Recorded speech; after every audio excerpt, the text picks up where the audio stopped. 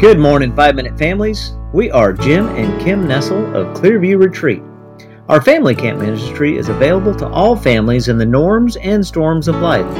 And one of the very normal aspects of life is finding a life mate.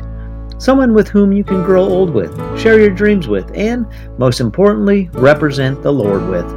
Dating is a massive topic, and as we discussed this series, we realized that there are general areas for conversation and some needed specific areas of conversation.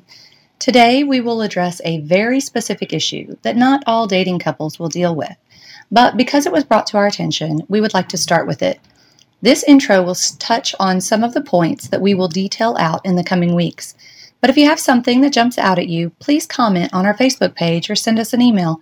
You can find either link at the top of our website, clearviewretreat.org. Let's dive in. Most of us do not meet someone, fall in love, and get married in 3 weeks. Dating is for the purpose of finding the proper mate, not molding a specific person into the proper mate. Only God can do the necessary molding for a good and godly mate. Spending time with peers, whether in group settings or dating, allows a single person to get to know characteristics and behaviors that become non-negotiable needs or dislikes for their forever relationships. Many young ladies I have known, myself included, feel that when they are or were dating, she is intentionally spending time with that person in order to marry him, not just to see if she wants to marry him specifically. With this mindset, if a dating couple encounters a major problem, it must be worked through and overcome as a marriage requires, instead of realizing that this is a dating relationship that might not be a forever relationship that God has planned.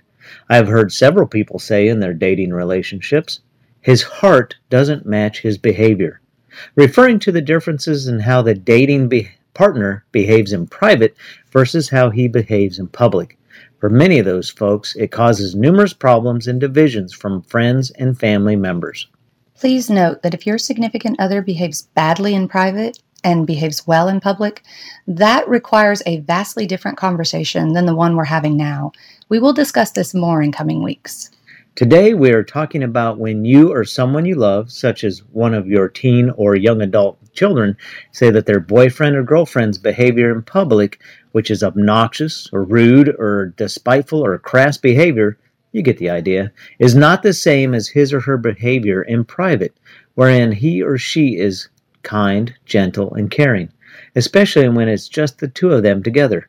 Thus the statement, their heart doesn't match their behavior. That statement is simply not biblically true because God is not a liar. This is a hard chat to have with someone in love, but God's word says in Matthew 12:34, "For out of the abundance of the heart, the mouth speaks."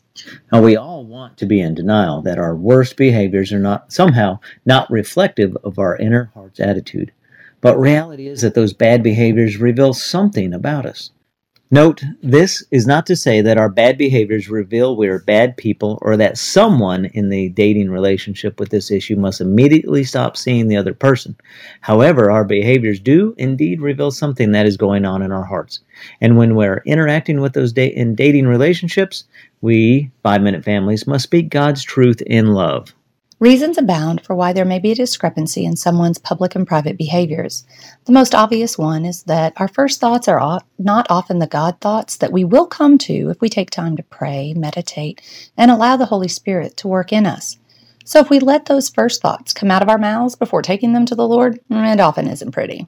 Other reasons for good private and bad public behavior incongruity include mental health issues such as anxiety, especially if these mental health issues are not yet diagnosed. A trauma response, a past trauma experience, can be subconsciously brought to mind by a smell, sound, or other stimulus, so we often do not know why a bad behavior is coming out in what may be an otherwise benign situation.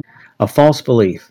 We have discussed before false beliefs affecting our thoughts, which in turn then control our behaviors. It is hard to weed out false beliefs at times, and it requires self-awareness and introspection. Lying about one behavior or the other. Some people are duplicitous. They are liars and manipulators.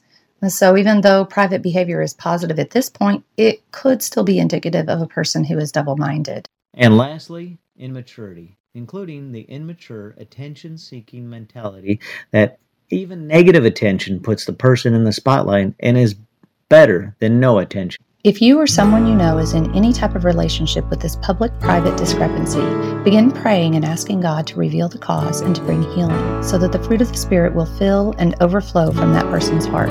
Thank you for joining us, and be blessed.